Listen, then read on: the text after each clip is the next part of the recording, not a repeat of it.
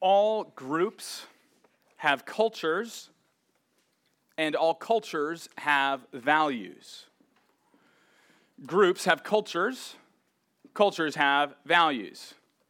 This is why if you want to learn about American culture, it might be best to ask a foreigner.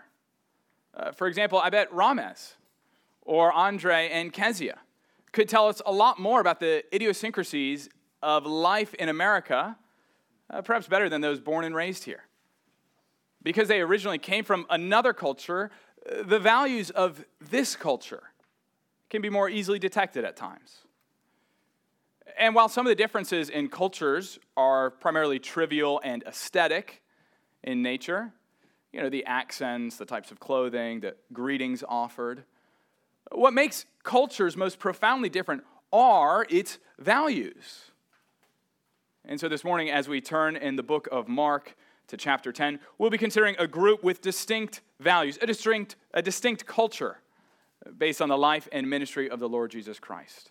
This morning, we'll be considering how living as citizens of God's kingdom here on earth influences our lives in the seemingly mundane but massively significant areas of marriage and children and finances. So we'll be doing so in our 16th week here in the book of Mark. Let me encourage you to turn to chapter 10, verses 1 to 31. So far in Mark's gospel, we've seen God the Father anoint God the Son with God the Holy Spirit at Jesus' baptism. Over the past 9 chapters, Jesus has healed and taught. He's worked miracles. He's astounded the crowds, infuriated the religious leaders, and shown incredible mercy to the miserable. Yet many have remained confused about his identity and mission. Some thought he was an impressive prophet. Others came to him for dramatic displays of power. The disciples themselves, Jesus' hand-picked apostles, have often been spiritually blind. Yet we saw in the middle of chapter 8 in a climactic revelation, Jesus show himself as the Christ, that is the King of Israel. He's the Son of Man who comes to take up his cross and calls his followers to do the same. He's the Son of God to whom we should listen. And so then last week we saw that this kind of cross-shaped ministry should both inform and guide the apostles' own ministry as they lead Jesus' followers. And thus we arrive at our text this morning. We'll have 3 main points. The main point of our passage is simply this. With marriage, children, and money, Jesus' followers look to him as the model of kingdom living. With marriage, children, and money, Jesus' followers look to him as the model of kingdom living. So read with me Mark chapter 10, beginning in verse 1. And he left there and went to the region of Judea and beyond the Jordan, and crowds gathered to him again. And again, as was his custom, he taught them. And Pharisees came up and in order to test him, asked, "Is it lawful for a man to divorce his wife?" He answered them, "What did Moses command you?" They said, "Moses allowed a man to write a certificate of divorce and to send her away." And Jesus said to them, "Because of your hardness of heart, he wrote you this commandment. But from the beginning of creation, God made them male and female. Therefore, a man shall leave his father and mother and hold fast to his wife, and the two shall become one flesh. So they are no longer two, but one flesh. What therefore God has joined together, let not man separate." And in the house the disciples asked him about this matter. And he said to them, "Whoever divorces his wife and marries another commits adultery against her. And if she divorces her husband and marries another, she commits adultery." And they were bringing children to him that he might touch them. And the disciples rebuked them. But when Jesus saw it, he was indignant and said to them, "Let the children come to me. Do not hinder them, for to such belongs the kingdom of heaven. Truly I say to you, whoever does not receive the kingdom of God like a child shall not enter it." And he took them in his arms and blessed them, laying his hands on them. And as he was setting out on his journey, a man ran up and knelt before him and asked him, "Good teacher, what must I do to inherit eternal life?" And Jesus said to him, "Why do you call me good? No one is good except God alone. You know the commandments. Do not murder, do not commit adultery, do not steal, do not bear false witness, do not defraud, honor your father and mother. And he said to him, Teacher, all these I have kept from my youth. And Jesus, looking at him, loved him and said to him, You lack one thing. Go, sell all that you have and give to the poor, and you will have treasure in heaven. And come, follow me. Disheartened by the saying, he went away sorrowful, for he had great possessions. And Jesus looked around and said to his disciples, How difficult it will be for those who have wealth to enter the kingdom of God. And the disciples were amazed at his words. But Jesus said to them again, Children, how difficult it is to enter the kingdom of God. It is easier for a camel to go through the eye of a needle than for a rich person to enter the kingdom of God. They were exceedingly astonished and said to him, Then who can be saved? Jesus looked at them and said, With man it is impossible, but not with God. For all things are possible with God.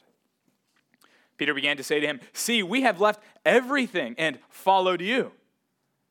Jesus said, Truly I say to you, there is no one who has left house or brothers or sisters or mother or father or children or lands for my sake and for the gospel, who will not receive 100-fold now in this time houses and brothers and sisters and mothers and children and lands with persecutions, and in the age to come eternal life. But many who are first will be last, and the last will be first. Amen. Well, our first point is found in verses 1 to 16, entitled Marriage in Light of Creation. Marriage in light of creation. In verse 1, we see that Jesus is continuing his journey southward on the road from Caesarea Philippi to Jerusalem. Jesus began this journey in chapter 8 at that climactic revelation that he is the Christ. Because there, at that revelation, Jesus basically said, I'm the king, and I'm going to suffer at the hands of the religious leaders. Well, both of these things require Jesus to be in Jerusalem. And so since chapter 8, around verse 30, Jesus has been making his way to Jerusalem, which we'll find at the end of Mark's gospel. So he's making his way down south, teaching the crowds. And notice what verse 2 says. The Pharisees came up, and in order to test him, they asked him a question. Not for the first time. The religious leaders of Israel have sinister motivations. They're trying to test him, that by testing they might trap him. So they ask, is it lawful for a man to divorce his wife? In this, they are trying to see what side of a religious debate Jesus is on. So in Jesus' day, there was an ongoing, raging, theological, moral, religious debate in Judaism about whether and when divorce would be permissible. In one camp, based on Deuteronomy 24, the rabbi said that a man could divorce his wife for any reason whatsoever. Literally, it says if she burns his toast. The other party said that a man must divorce his wife only in cases of sexual immorality or adultery. So they're trying to see, Jesus, in which of these two camps do you fit in? But as always, friends, it's a bad idea to try to box Jesus in. Jesus doesn't fit into our preconceived notions. Is Jesus a liberal or conservative? Democrat or Republican? You're asking the wrong question. So Jesus replies in verse 3, asking what Moses commanded. And the Pharisees quote this Deuteronomy 24 passage. Moses allowed a man to write a certificate of divorce and to send her away. To which Jesus emphatically replies, because of your hardness of heart, he wrote to you this commandment. That is, Deuteronomy 24 is not the ideal. Divorce is not plan A. Rather, God allowed for divorce because of your hardness of heart as a way to make a bad situation a little bit less bad. Rather than keeping a woman in an abusive marriage or one in which her husband is serially adulterous, she can be divorced and thus she can be free to remarry. But this was never the ideal. That's what Jesus gets at in verse 6, right? But from the beginning of creation, God made them male and female. Therefore, a man shall leave his father and mother and hold fast to his wife, and the two shall become one flesh. So they're no longer two, but one flesh. What therefore God has joined together, let not man separate. In short, marriage was not meant to be broken. A sin did that. The fall did that. Before sin, when God created Adam and Eve, marriage was permanent. They were naked and unashamed. It was only because of your sinful hard hearts that he allowed divorce. What else did Jesus teach about marriage in these few short verses? Let's briefly consider 6 truths. First, God designed marriage to be monogamous. God designed monogamy. Notice that verse 6 refers to male and female, 2 individuals. And then a man, singular, holds fast to his wife, singular. And the 2 become one. God didn't create 1 Adam and 3 Eves, or 1 Eve and 3 Adams. God's plan was always monogamy. Second, marriage involves the man taking initiative. You see that in verse 7. A man shall leave his father and mother and hold fast to his wife. And this we see the man taking the initiative to pursue and be united to his bride. Of course, in any given culture, that might look different. But the man is to take the initiative in the relationship. Third, notice that marriage breaks a family to start a family. Again, in verse 7, the man leaves his old family to cleave to his new wife, to start a new family. That new couple, even without kids, that's a new family. No longer under the authority of either of their parents. They're one. That's the fourth thing we see. In marriage, the 2 become one. And for this to happen, you must have a man and a woman. Just as God, from the one man, Adam, made the 2, male and female, so marriage brings back together the man and the woman. The 2 came from one, and in marriage, the 2 become one. Again, they return to being one. That is, the sexual union of a husband and a wife symbolizes and epitomizes the 2 becoming one. As the 2 flesh become one, likewise, the husband and the wife are united spiritually and emotionally, relationally, financially, your calendars, just everything, right? In every way conceivable. The reason why a man cannot be married to a man and a woman cannot be married to a woman is because in those cases, the 2 cannot become one flesh. For the 2 to become one flesh, marriage requires a man and a woman. Fifth, in marriage, God joins a man and a woman together. Do you notice that in verse 9? What therefore God has joined together. So when you got married, if you got married, it wasn't fundamentally the pastor or the justice of the peace or the state who married you. It was God. And so sixth and finally, ordinarily, we should not end our marriages. I'll caveat this slightly, as the Bible does in a few moments. But suffice it to say that for now, that what God has joined together, we don't have authority to break apart, right?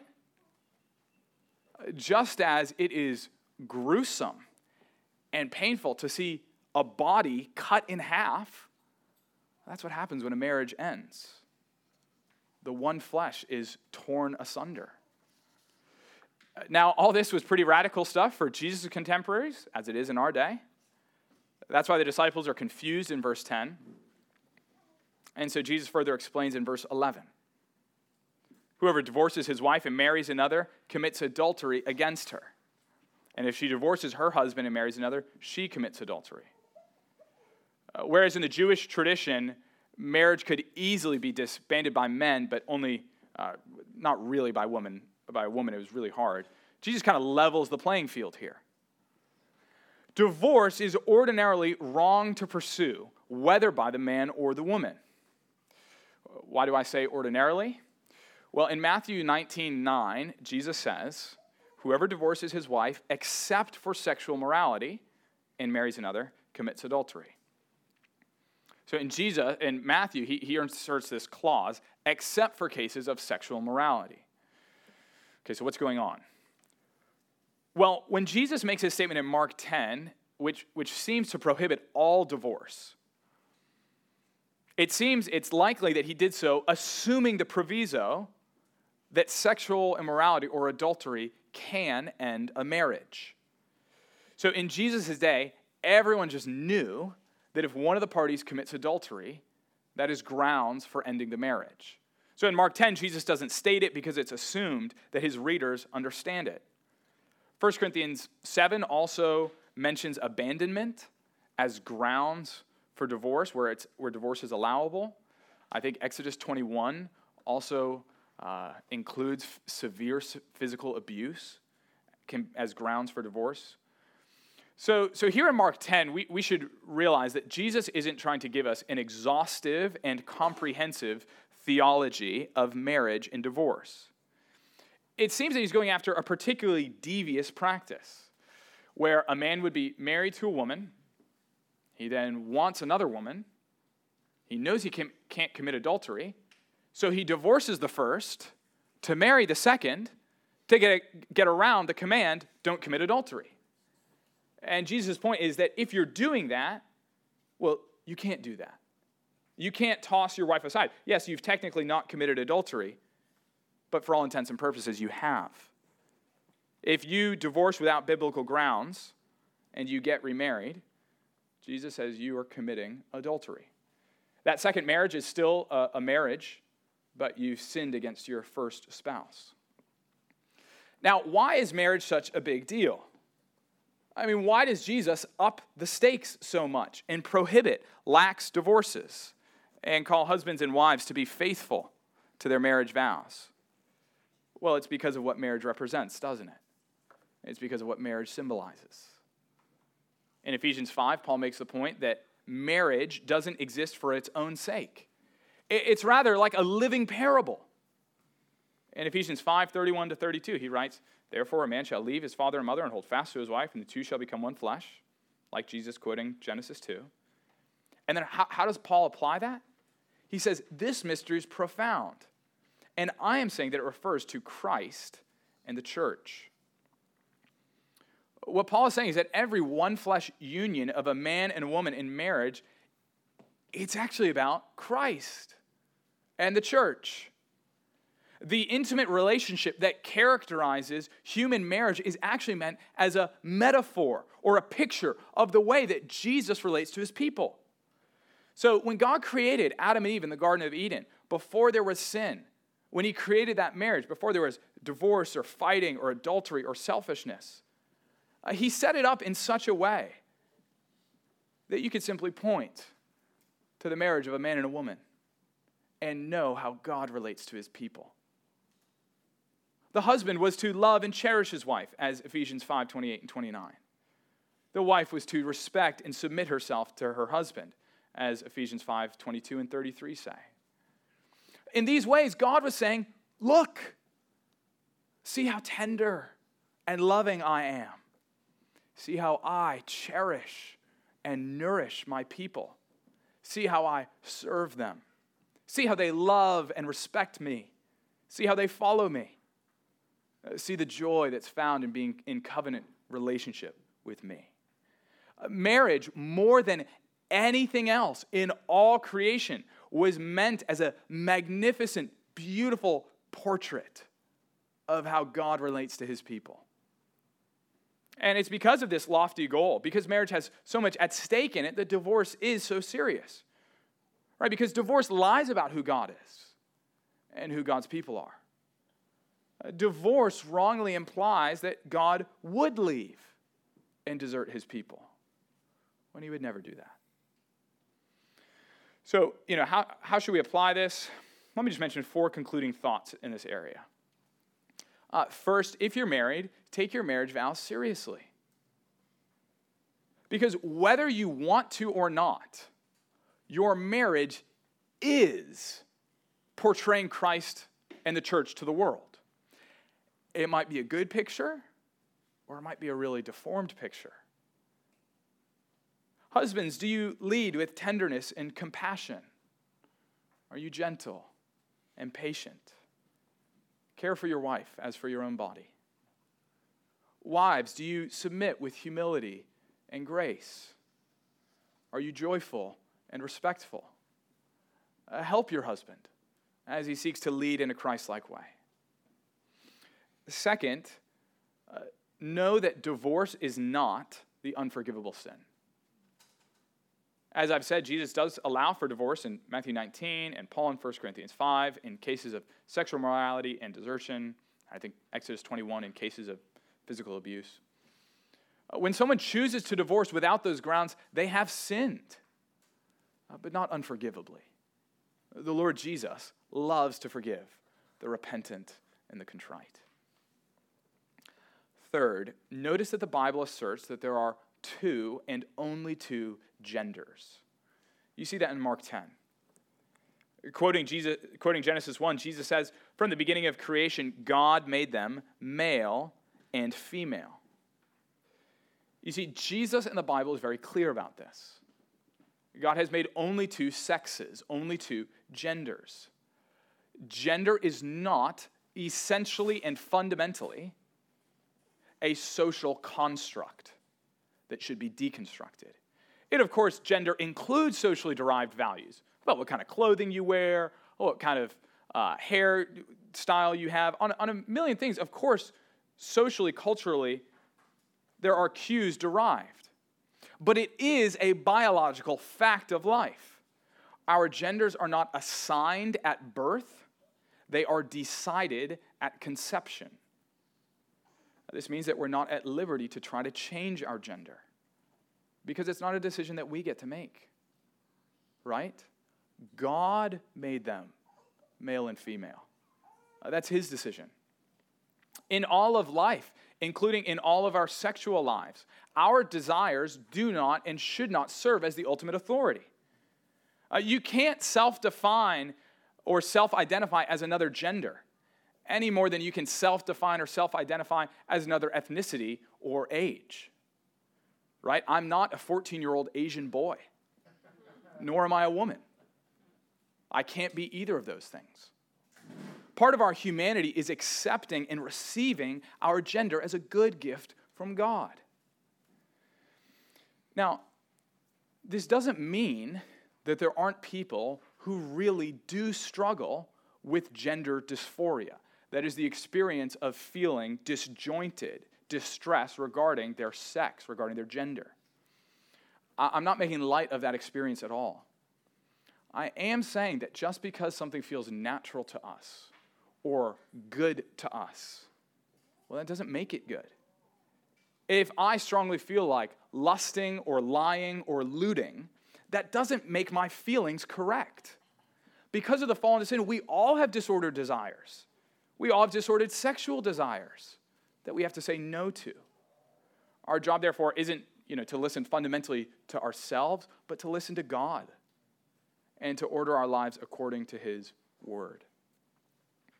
And so fourth and finally, if you have questions or concerns about any of this, if this is confusing to you, let me encourage you to come talk to me or another trusted Christian friend.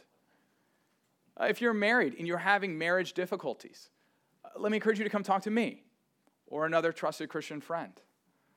Most couples come in about a decade later than they should. Doesn't mean it's unfixable a decade later. It's just a lot harder. So if that's you, come talk to me. If you have questions about gender or same-sex attraction, or you find Jesus' teaching on these matters confusing, let's realize that none of us as Christians are without sin. We all need the grace and forgiveness of Christ, and yet the Bible is our authority. So let's go to God's word together, studying it, seeking to live it out in all of our lives. That's our first point. Let's consider our second, briefer point in verses 13 to 16, entitled Children in Light of God's Kingdom. Verse 13 reads, "And they were bringing children to him that he might touch them. And the disciples rebuked them." Apparently, they thought Jesus was too important or too busy to trouble himself with such insignificant children. As we considered last week, children in the ancient Near East were generally considered a nuisance until they could contribute to the family's output. Yet notice Jesus' response. When he saw it, he was indignant, verse 14, and said to them, "Let the children come to me. Do not hinder them." It's because Jesus is so lowly that he's happy to associate with the lowly. Jesus fulfills Romans 12:16. Do not be haughty, but associate with the lowly. He receives the children. And his affection for them is evident in his anger towards the disciples, right? And then Jesus gives the reason why the disciples shouldn't proudly exclude children from Jesus' presence. He says in the second half of verse 14, because the kingdom of God belongs to ones like this. And then he clarifies what that means in verse 15. Truly I say to you, whoever does not receive the kingdom of God like a child shall not enter it. So if you don't become like a child in some way, you aren't entering the kingdom. What's Jesus getting at? Well, it's that we must be weak, needy, independent, just like our kids, just like the kids in this church, just like little Peter. We have a 6-week-old. He's super adorable, really big lungs, impressive vocal cords. Do you know why he uses them so much? Because he can't do anything on his own. He can't feed himself. He can't change himself. He can't even roll over to where he wants to go. He is weak and needy, independent. And friends, unless you realize that that's you spiritually before God, you will never enter the kingdom of God. You see, Christianity isn't for the impressive. It isn't for the morally astute religious go-getters, those marked by strength and independence.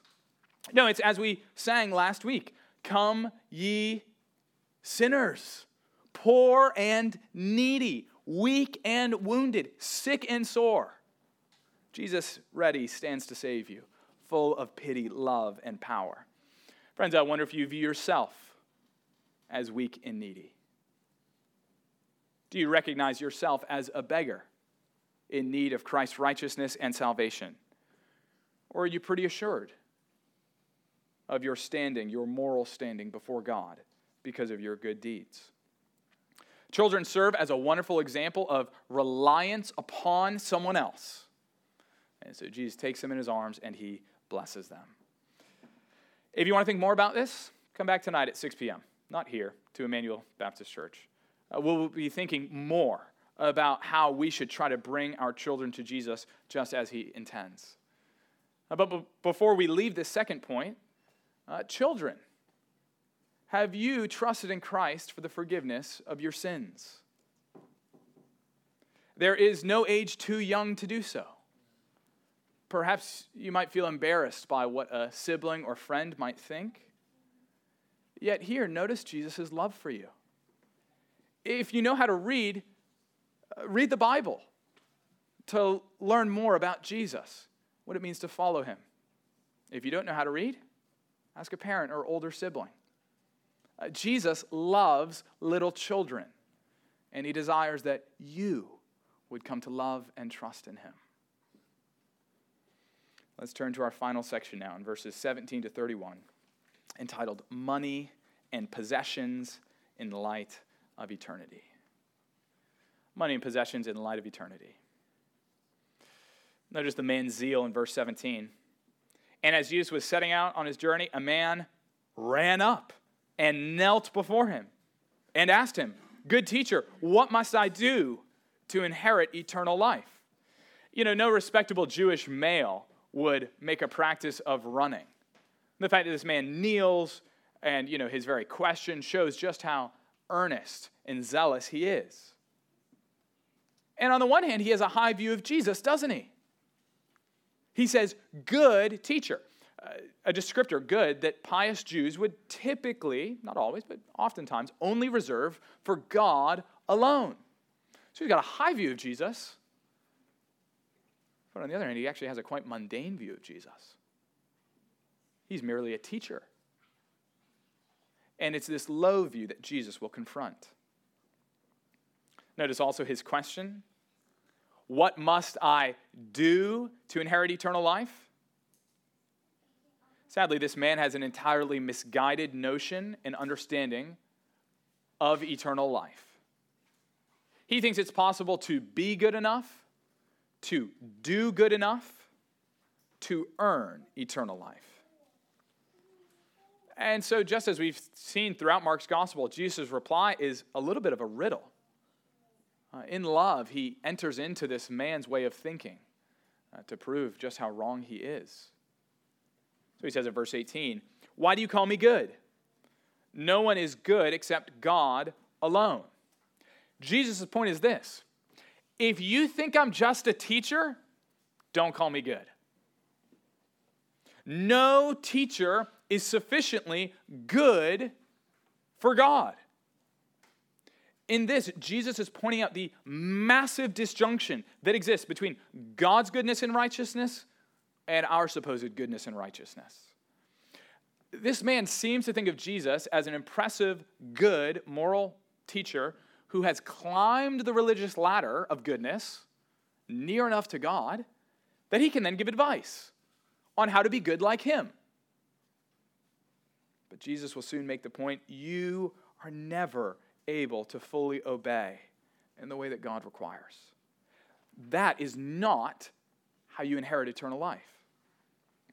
So Jesus continues in verse 19. You know the commandments: don't murder, don't commit adultery, don't steal, don't bear false witness, don't defraud, honor your father and mother. In this, Jesus is listing the fifth, sixth, seventh, eighth, and ninth commandments. Though the 10th commandment is conspicuously absent. Jesus deliberately only gives part of the law. And the man takes the bait. He says, "Teacher, all these I've kept from my youth." But look at verse 21. And Jesus, looking at him, loved him. Loved him in his misguided zeal. And said to him, "You lack one thing. Go sell all that you have and give to the poor, and you will have treasure in heaven, and come follow me." Disheartened by the saying, he went away sorrowful, for he had great possessions. You see, this man was earnest, but his earnestness was misguided. He was trying to establish his righteousness based upon his own deeds, which is a fool's errand. Yet Jesus loved him. Jesus loved him enough to desire to take away the burden of legalism off his back. If you've read Pilgrim's Progress, you know the great burden that exists from bearing your sins, trying to do more good than bad. Jesus loves him. He desires to take that burden away. And so we see that loving people often requires telling them hard truths. This is often the case in evangelism, isn't it? We need to love people enough to tell them that their search for eternal life has thus far been misguided.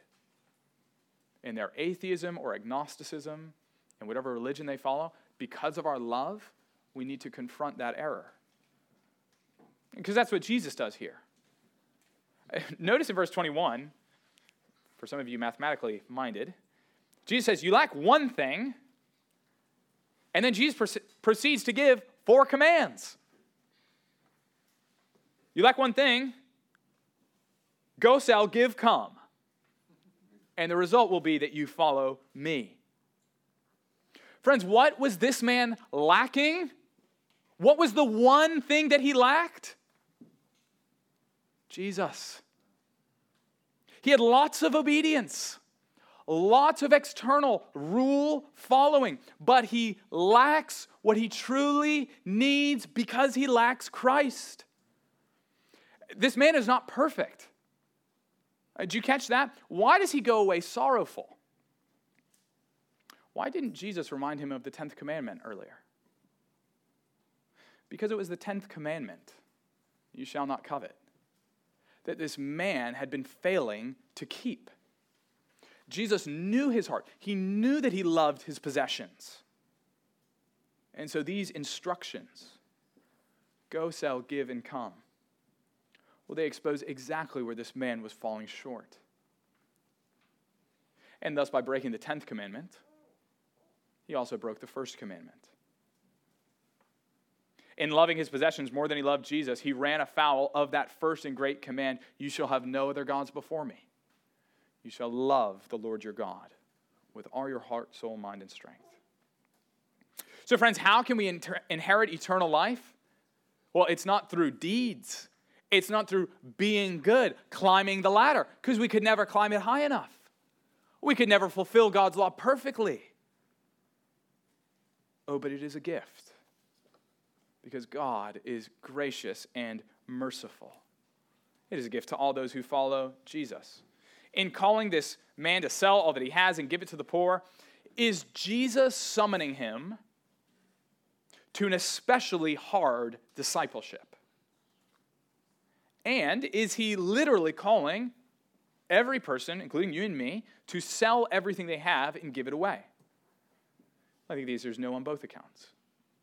We know that it's not what every Christian must do, because nowhere else in the Bible do we see Christians required to do this very thing. So again, why this command to this man? Well, it's simply the way that this particular man denies himself and takes up his particular cross. Do you remember 2 weeks ago in chapter 8, verse 34, Jesus said, if anyone would come after me, let him deny himself and take up his cross and follow me. If you want to follow Jesus, you need to do these things. To this man, Jesus says, go, sell, give, and come and follow me. For this man, this will be the cost of following Jesus. To use John Stott's language, this man needed to renounce his supposed right to go his own way. To deny oneself is to turn away from the idolatry of self-centeredness. That's what Jesus was fundamentally calling this man to, and that is what he's calling all of us to. That kind of denying ourselves, bearing our cross. Jesus was saying to this man, you are holding on to your possessions. You are holding on to them so tightly. You cannot hold on to me until you let go of the money that has gotten hold of you. And when faced with the choice, the man chose possessions over the Savior. And so Jesus, looking around, says to his disciples in verse 23, how difficult it will be for those who have wealth to enter the kingdom of God. This was shocking at the time for the Jews who viewed wealth as fundamentally and essentially and primarily a blessing from God. Why is it difficult for those with wealth to enter God's kingdom?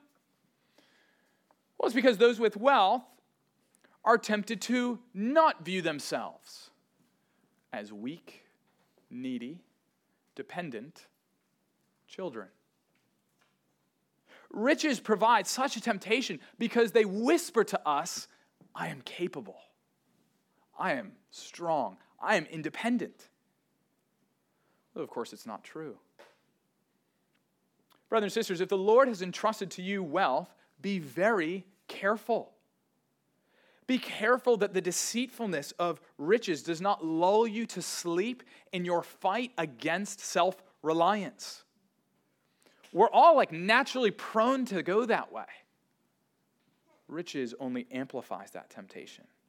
How are you seeking to fight against self-reliance? Verse 24, the disciples proved spiritually dull yet again. So Jesus repeats the point. Verse 24, it's interesting. He broadens the application. He says, just in general, how difficult it is to enter God's kingdom. You know, whether rich or poor, none of us enjoy viewing ourselves as weak, needy, dependent children. It's difficult for everyone. And then verse 25, it's easier for a camel to go through the eye of a needle than for a rich person to enter the kingdom of God. I'm not sure how much time you spend around camels. I'm not sure how much knitting or sewing you do.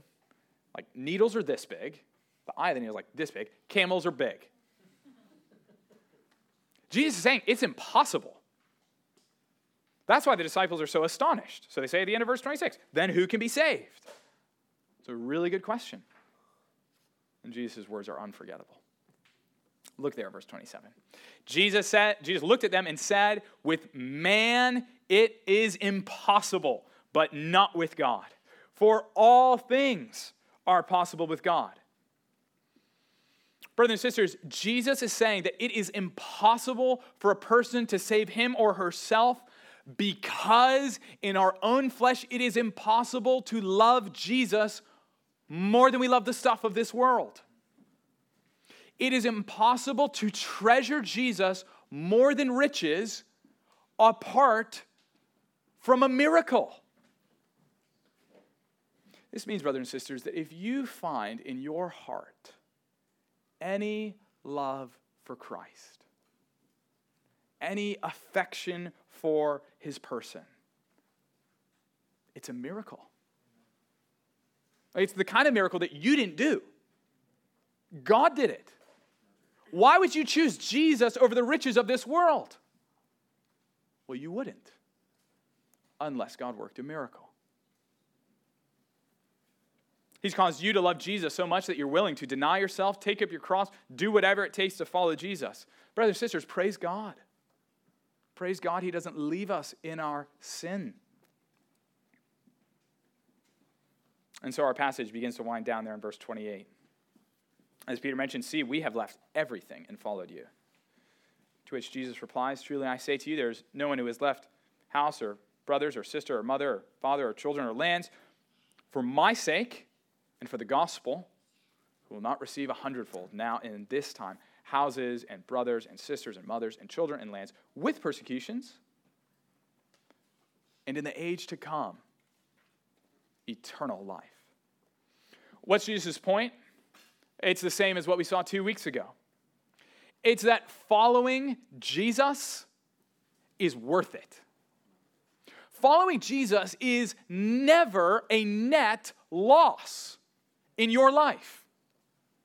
Whatever you have to give up to follow Jesus, perhaps it's being disowned by your family because you've chosen to be baptized and leave your false religion. Perhaps it's moving across the country to join a church plant. Or it's because perhaps you give generously to support world missions, living in a smaller house than your peers. In whatever ways you sacrifice in this life, Jesus wants us to know that it is a wise investment. In this life, God will care for you, even through his people. This is something persecuted Christians know well. Your family may disown you, but God gives you a new family, the church. And that's just the start of it, right? Because in the age to come, well, then we will receive what that rich young ruler was looking for all along: eternal life. Not on the basis of our actions or good deeds, but as a gift from our Heavenly Father. And so our passage concludes in verse 31. But many who are first will be last, and the last will be first. Jesus reminds his followers that they are not to live for present appearances, but for future glory. Then the Lord Jesus will judge the living and the dead. Then many who in this life seem to be first in their riches and glory and stature, well, they'll be seen to be last.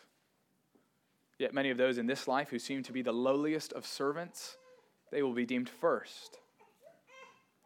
And the guarantee of all this is none other than Jesus' own life and ministry, right? For consider how Jesus left his Father's house to cleave to the church as his beloved bride.